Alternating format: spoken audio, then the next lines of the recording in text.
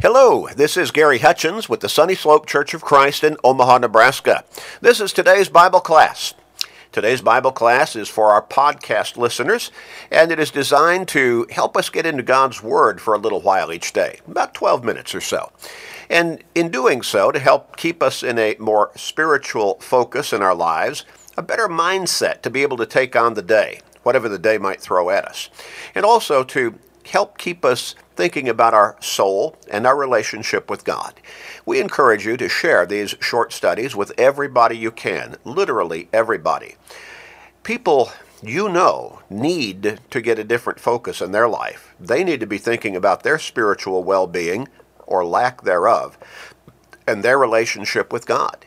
By sharing these short studies, you may help them start to turn their life around. You may help them get on the right path that will lead to eternal life in heaven. So think about what a great impact for eternal good you could have on somebody just by beginning to share these short studies with them. Now you can share these through Facebook friends, through text messages, maybe some other technological means that you have access to. But do share them with your family members, your friends, your work associates, your neighbors, literally anybody and everybody. Please make it a point, on purpose and with purpose, to share these short studies. I want us to get into a special kind of focus in our studies this week. I want us to think about all the blessings that we have for which we ought to be thankful. We could simply say just we need to be thankful. Now, a lot of people, they don't see that particular reality, or they don't have that particular focus in their lives, in their mindset, their normal thinking. But instead, they are so focused on the negatives as they see them that they don't recognize a whole lot of the blessings that they have in their lives. We are so blessed that we ought to have a constant attitude of thankfulness to God for all of the blessings that He bestows upon us. In 1 Thessalonians chapter 5 and verse 18, just kind of by way of getting us to start to think in this particular direction, the Apostle Paul wrote this, 1 Thessalonians chapter 5 and verse 18, "In everything give thanks, for this is the will of God in Christ Jesus for you."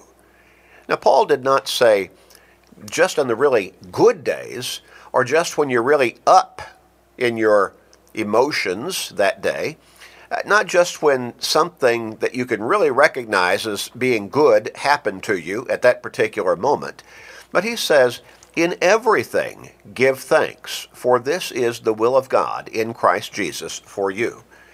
Well, again, so many people, they are so focused on what they consider to be negatives in their lives that they don't recognize a lot of the blessings that have been bestowed upon them by God. They get all caught up in how bad they think their life is going, and that's the main focus in their life. You probably have known somebody like that, where, you may even be hesitant to ask them, "How are you doing?" or "How are you feeling today?" because their almost instinctive and automatic reaction is going to be negative. They're going to tell you how bad they feel. They're going to tell you how bad things are going. They're going to not have a smile on their face. They're going to have a, kind of a frown. And it's their whole tone of voice is going to come across in a negative way. Well, is that really serving them for good in the way that they're thinking, in the way that they're conducting themselves, in their focus in life? Is that helping them at all to be so negative? If you'll make an objective list of all the positives in your life, and I would encourage these people who seem to have such a difficult time seeing positives in their life, or at least maybe they kind of discount them or overlook them, and they just so totally caught up in what they think are the negatives in their life, the bad things. If they would sit down and make an objective list of all of the positives in their life, those things for which they could and should be thankful, and then compare that to a list of all the perceived negatives, I think I can guarantee you that almost without exception, you'll find, and they would find themselves, that they have multiplied more positives in their life than negatives. They have a whole lot more good that they're just ignoring or overlooking or not noticing than they do what they would consider to be the bad things. The bad things. You know, I remember, a great many years ago, my wife was in a hospital in Nashville, Tennessee, I believe it was, where we lived at that particular time. And she had back surgery. She had a chronic back condition. In her room, and at that time it was pretty common to share a room with another patient, and in that case she did. And in her room there was an elderly lady who, when you looked at her hands, you could tell they were really deformed by arthritis. Also, she was, I believe her knees had become such that she could not walk. And this elderly lady had decided that she wanted to walk again. So she was in for knee surgery on one knee. I believe she was going to have surgery ultimately on both knees. Now, even under today's medical technology, knee surgery is a rather brutal kind of surgery. And it's painful in recovery, and it takes time to fully recover. Well, this lady, way back then, and we're talking about back in the 70s, early to mid 70s, she was going to go through that kind of surgery. When you looked at her, she almost always, without exception, had a smile on her face. When you heard her speak, it was in a pleasant, positive tone. When she did give in to her pain and complain a little bit or moan some or what, that bothered her. It bothered her that she was coming across complaining or in a negative way or experiencing the pain verbally that she was having. What a great attitude she had.